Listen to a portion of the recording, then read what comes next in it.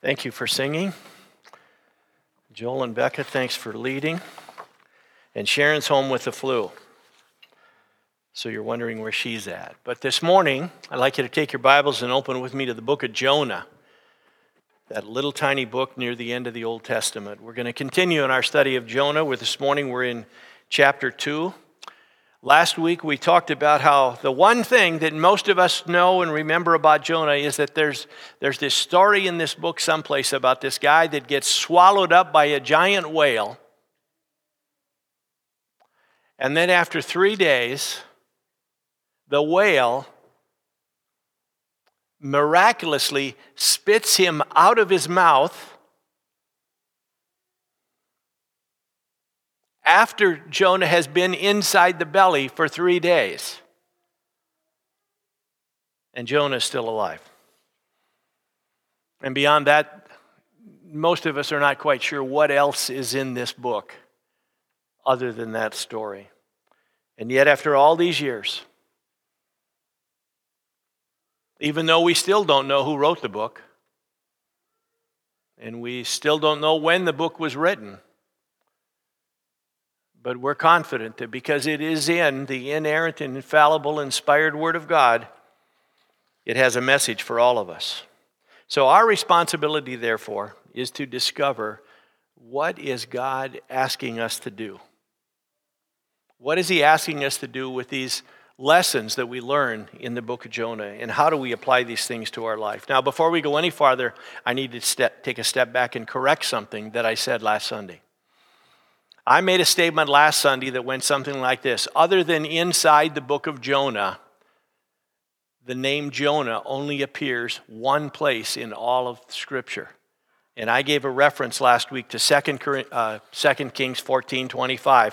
Let me say this: yes, Jonah's name does appear in 2 Kings chapter 14, verse 25, but his name also appears in the Gospels of Matthew and Luke, where Jesus uses the story of Jonah to compare with his own upcoming death, burial, crucifixion, resurrection, the truth about Jesus and how he was in the grave for 3 days. And even though I know,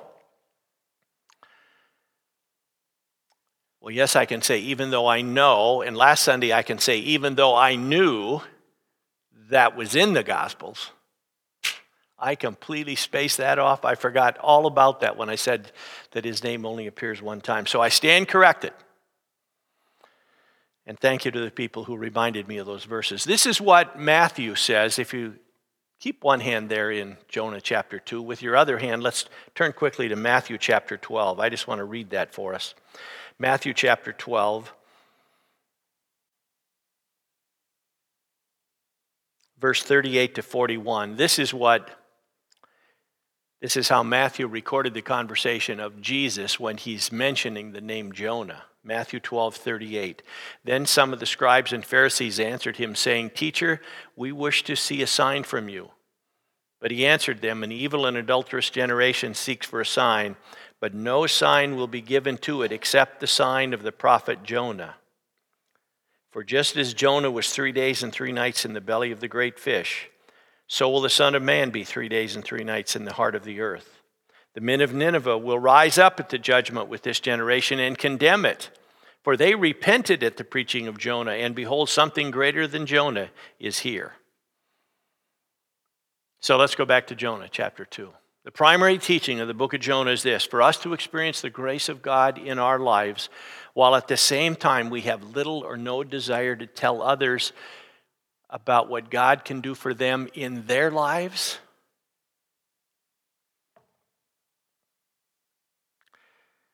I don't know how to describe that. It's some sort of unspeakable tragedy. Now let's just think about this. Well, for us to understand what God has done in our lives, and how He has been so forgiving and so kind and so gracious, and yet we run around and we mingle our lives with people who have no faith in Jesus, and we never say a word. For us to experience the grace of God in our lives while at the same time we have little or no desire to tell other people about what Jesus can do in their life,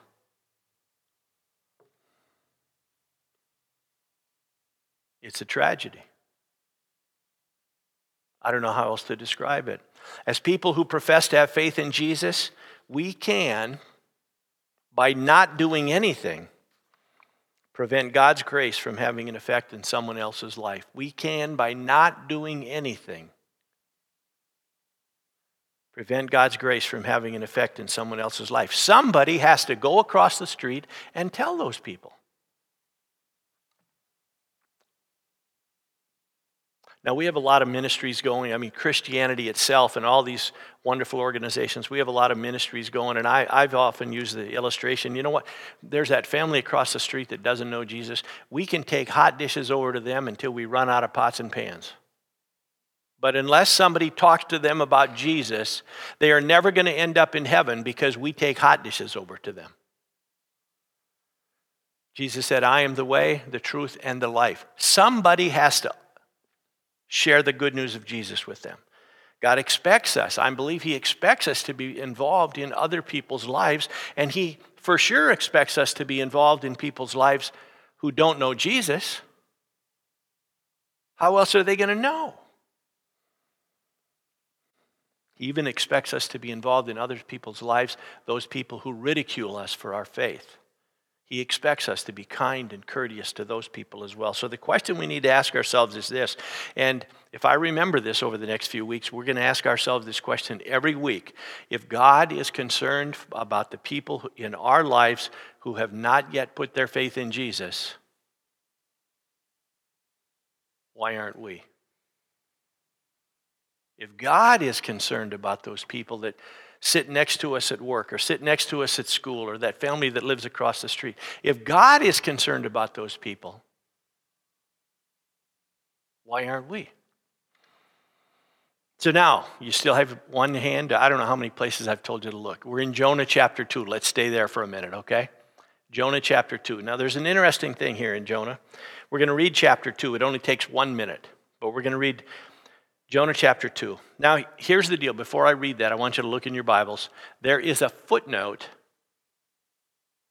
next to Jonah chapter 1, verse 17, the last verse in 17. And there is a footnote next to verse 17, chapter 1, that says something like this. Some Hebrew Bibles include verse 17 with chapter 2, or something like that. So this morning, when I read Jonah chapter 2, we're going to put it in reverse. We're going to back up, and I'm going to begin reading at verse 17 of chapter 1.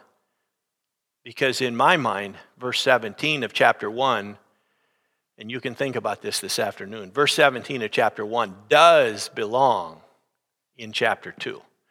And I don't know how we ever got publishing Bibles that left 17 with chapter 1, but here at Crosspoint, we're moving that into chapter 2.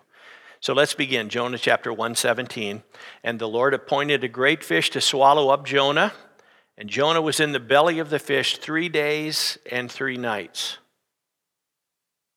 Then Jonah prayed to the Lord his God from the belly of the fish, saying, I called out to the Lord out of my distress. And he answered me. Out of the belly of Sheol I cried, and you heard my voice.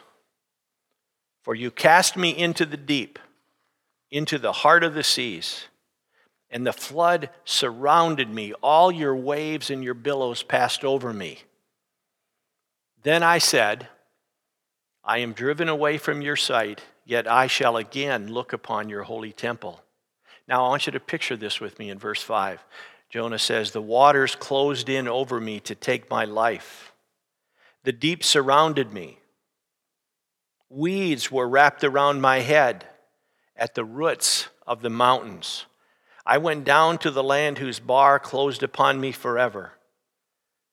Yet you brought up my life from the pit, O Lord my God. Verse 7, when my life was fainting away, I remembered the Lord, and my prayer came to you in your holy temple. Those who pay regard to vain idols forsake their hope of steadfast love. But I, with a voice of thanksgiving, will sacrifice to you what I have vowed.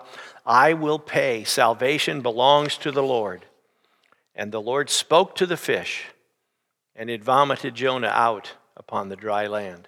In Jonah chapter 2, we discover that God has sovereignly orchestrated all sorts of details for this giant fish to swallow Jonah as a way to get Jonah's attention.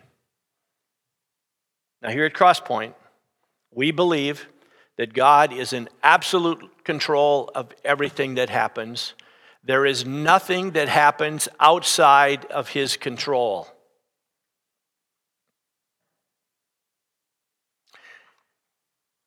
Now, people don't believe that only at Crosspoint. I've believed that for the last 30 or 40 years. So it's nothing special about Crosspoint.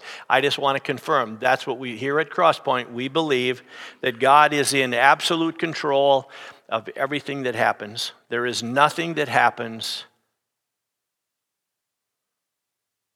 outside of his control. Now, when I say that, our minds begin to wander. They flash back to a situation. Because we've all had things happen in our lives. We have. We're trying to figure out how does that become part of God's sovereignty? How is a God who's in absolute control of everything that happens?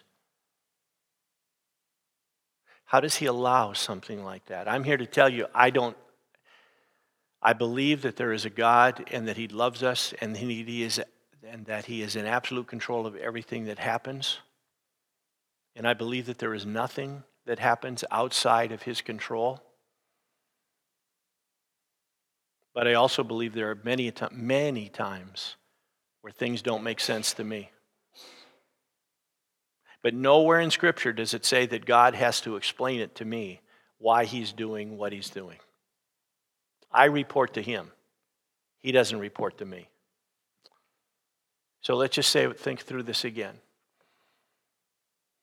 We believe that God is in absolute control of everything that happens. There's nothing that happens outside of his control. When Jonah is swallowed by a giant fish, it didn't just happen. That didn't just happen. Those guys didn't just throw him overboard and by accident or something, this giant fish was there and No. This is no coincidence. This is no accident. It was the sovereignty of God. Now, let me give you a few verses. If you nothing else, write these references down, and then when you go home this afternoon, underline these verses in your Bible. Exodus 4:11. Then the Lord said to him, "Who has made man's mouth? Who makes him mute or deaf or seeing or blind? Is it not I, the Lord?" We believe that God is in absolute control of everything that happens, and there is nothing that happens outside of his control. Psalm 115:3, our God is in the heavens. He does all that he pleases. Psalm 135:76, whatever the Lord pleases, he does in heaven and on earth and in the seas and all the deeps. We believe that God is in absolute control of everything that happens. Proverbs 16:9, the heart of man plans his ways, but the Lord establishes his steps. Isaiah 46:10, declaring the end from the beginning. Now let's just hold on a minute. Declaring the end from the beginning. God knows the ending before there even is a beginning. Isaiah 46:10, declaring the end from the beginning and from ancient times, things not yet done, saying, my counsel shall stand, and I will accomplish all my purpose. And then one verse from the New Testament, James chapter 4, 13-15. Come now, you who say, and I'll tell you one thing before I even read the verse, every person in this room has been guilty of these verses. Every person in the room has been guilty of this passage from James chapter 4. Have you ever got up in the morning and said, well, this is what I'm going to do today, and then tomorrow I'm going to do that, and you know, on Tuesday, everybody in the room has done that. Look at what God's word says, James 4:13. Come now, you who say, today or tomorrow we will go into such and such a town and spend a year there and trade and make a profit. yet you don't even know what tomorrow will bring. Here you are, you're going to give me your plans for all next week. You don't even know what's going to happen today at 2 o'clock in the afternoon, and you're trying to tell me what's going to happen next week. Yet you do not know what tomorrow will bring. What is your life? For you are a mist that appears for a little time and then vanishes. Instead, you ought to say, if the Lord wills, we will live and do this or do that. Things don't just happen. God is in absolute control of everything. God always has a plan and a purpose, and God's plan and his purposes do not have to make sense to me. That's not part of the deal. Many times things do not make sense, but God is still in control, and he still has a plan and a purpose to everything that happens. God doesn't report to us. We report to him. And so when Jonah is thrown into the sea and he's swallowed by a giant fish, it's all part of the sovereignty of God. God had a plan and a purpose. And if Gary and I would have been standing on the deck of that ship when we threw him over and we saw this big whale or whatever it is, this giant fish, if we'd have been standing there and we saw this giant fish come and put his mouth, with 8-foot jaws and we saw Jonah get swallowed up, one of us would have said to the other, well, that's the end of Jonah. I mean, what else would you say? That wasn't the end of Jonah. God, in his sovereignty and in his power and his miraculous ability, preserves the life of this guy, this sailor, and he lives inside the belly of the fish for 3 days and 3 nights. And then God speaks to the fish. Do you understand? He speaks to the fish. Now, in this room, everybody knows English, and down the hall, everybody knows Spanish. God also knows fish. Have you thought about that? He can speak to the fish. That's the God that we love, and the God that serves, and the God that loves us. Now, I want you to picture this. We're going to walk our way through this. Under this big umbrella that we call the sovereignty of God, we believe the sovereignty of God covers everything. Can you picture that in your minds? There are four general reasons, 4 common reasons why things happen that can sometimes cause us to wonder about the sovereignty of God. Here's the first one.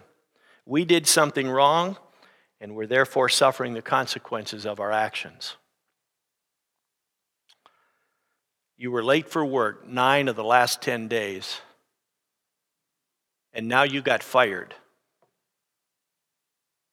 Don't blame God on that. Don't put that on him. You got fired because you were late for work 9 of the last 10 days. You have no one to blame except yourself. You failed your test at school because you spent all your time on Facebook and watching television. And now you somehow want to blame God for the fact that you just flunked out of school?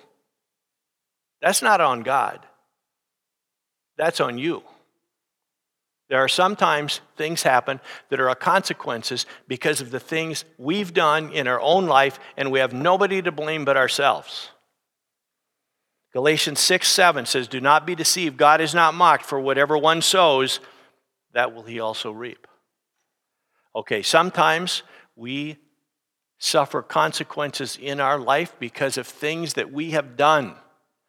Number 2, sometimes we suffer consequences in our life because of something that somebody else did, and because of whatever it is that they did, now I have to suffer the consequences in my life.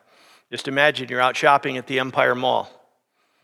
While you park your car there, somebody runs into your car.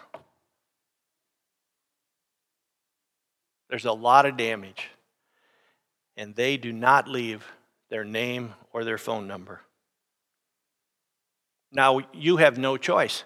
You go watch the videos there in the security office at the Empire Mall. They can't picture anything. They don't know how that happened. Now, here you are. You're faced with a $500 or $1,000 deductible to get your car fixed. But besides that, now you don't have a way to get to work because your car's in the shop.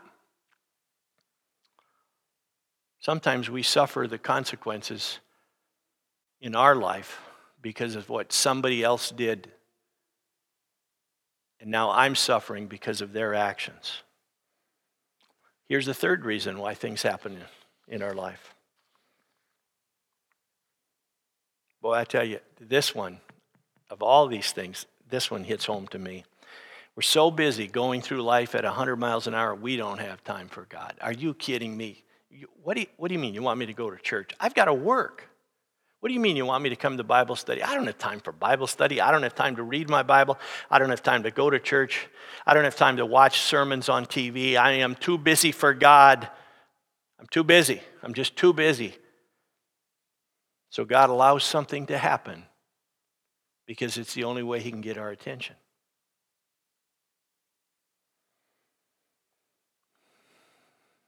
All of a sudden, for us who have no time for God, now we have a doctor's appointment. And the doctor says, I've got some bad news. You know what happens? Then we ask God for help. We didn't have any time for him before. Now we want him to help. The only way that God could get our attention was to allow something traumatic in our life so we could put life on pause and now focus on our relationship. This is exactly what happened to Jonah. He is so busy going through life at 100 miles an hour. He's going the wrong direction. He is trying to get as far away from where God wanted him to go as he could possibly go in order to intervene and get Jonah to slow down and pay attention to what God wants him to do. God creates this giant fish who can swallow Jonah and keep him alive inside his belly. God now, God has his attention. And from inside the belly of that fish, Jonah offers this prayer that we find in Jonah chapter 2. Now here's the fourth reason. God wants to be glorified.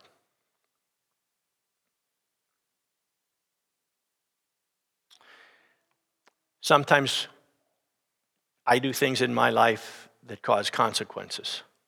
That's on me. Sometimes somebody else does things in their life that cause consequences in my life. That's on them. Sometimes I'm going through life 100 miles an hour and I have little or no time for God. And the only way God can get my attention is to allow something to happen that will get me to pause and reflect on what's important.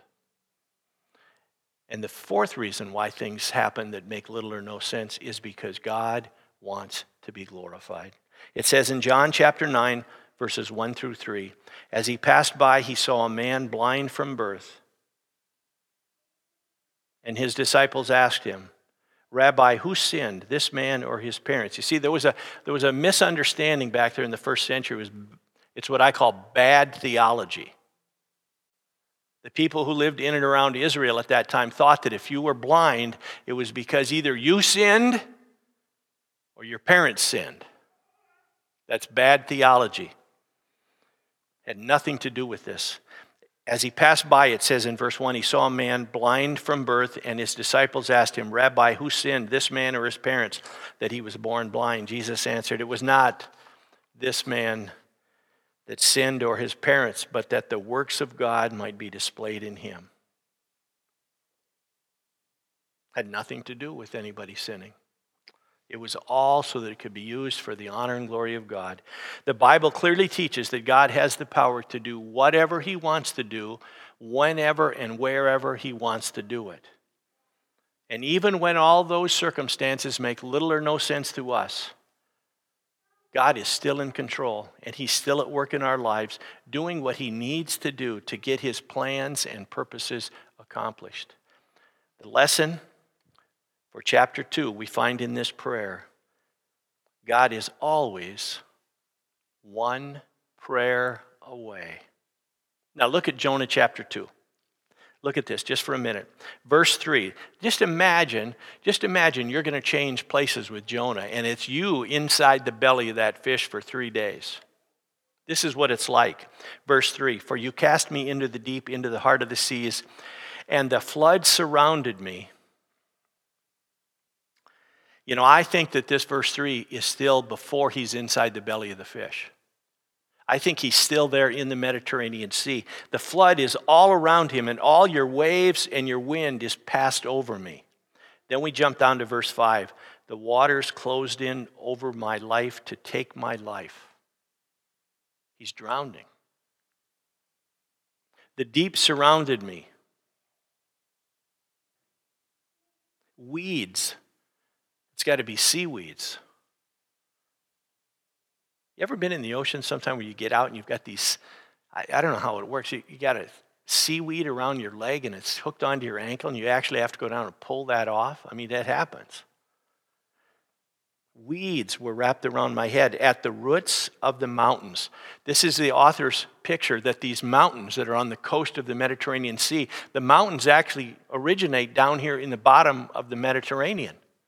What he calls the roots of the mountains, the bottom of the mountains. That's where he is at this moment. The waters closed in over me to take my life. The deep surrounded me. Weeds were wrapped about my head at the roots of the mountains. I went down to the land whose bars closed upon me forever. Yet you brought me up. You brought up my life from the pit, O Lord my God. From inside the fish's belly. So if you ever think you want to pray to God and you need to come to church, no, you don't. You can pray anywhere. God is always just one prayer away. For Jonah, it was inside the belly of that fish. Jonah remembers being thrown into the flood, and he remembers the wind and the waves all around him. He remembers the seaweed that's wrapped around his head. He remembers going down to the bottom of the Mediterranean, or as he calls it, the foundation or the roots of the mountains. Now, let's answer this question. We'll bring it to a close. Why is Jonah in the belly of that fish? It's not because God hates people who disobey him. No. No, that's not it at all. God's love is constant. And it's not a part of God's nature to hate anyone. God loves people. That's why he sent Jesus. Jonah is in the belly of that big fish at the bottom of the sea with this seaweed wrapped around his head because he's been running away from God. And he said no to what God wanted him to do. And the only way God could get his attention was to have him swallowed by that fish. And now, here we are in Jonah 2. From inside the belly of this fish, Jonah prays. And God heard his prayer of repentance, and Jonah made a promise to obey. Verse 9 says, but I, with a voice of thanksgiving, will sacrifice to you. What I have vowed, I will pay. Salvation belongs to the Lord. And verse 10, and the Lord spoke to the fish. That's how we know God speaks fish. And the Lord spoke to the fish, and it vomited Jonah out upon the dry land.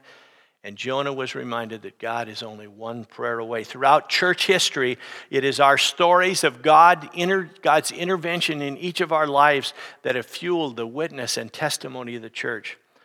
But here, let me close with this. Jonah shows us another side to prayer. He not only prayed to get out of the fish and to get out of the sea, but he also promised God that he would pray and worship him once he got back to dry land. Now here's what I wonder.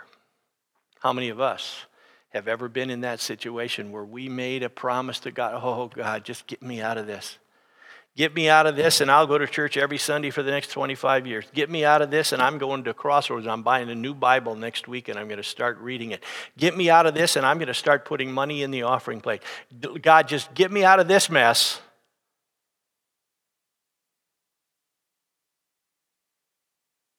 How many of us have ever been in that situation where we made a promise to God and then God delivers us from that big, ugly situation and we forget about our promise? Remember, no matter how difficult our life situation may be, God is always available for our prayers. But if we do pray, or if we do not pray, if we do not obey God in doing what he asks us to do, we are the ones. It's nobody else. It's on us. We're the ones who run the risk of forfeiting any hope of receiving God's grace. God is always just one prayer away when we need help. Let's pray, and we'll ask the ushers to come and take this morning's offering. Dear Heavenly Father, I think of situations in my life, and I think of situations that that I can remember people have shared with me. And God, you know all the details to all of these stories, and you know that some of us have gone through more difficult situations than others, but all of us, Lord, at some time have gone through a difficult situation. And God, some of us have made promises to you that we never kept. We never kept. I don't know whether we intended on not keeping them or we just promised it and we forgot. But God, I ask that you'd forgive us for our disobedience. Help us to understand that when we promise you, you remember. And so, Lord, help us to remember those things that we promised. Help us not to reflect on the things that have happened that make no sense, but help us to reflect on the fact that you are still a God who loves us and cares for us. And you have a plan and a purpose to everything that happens. And God, that is the foundation of our faith here at Crossroads.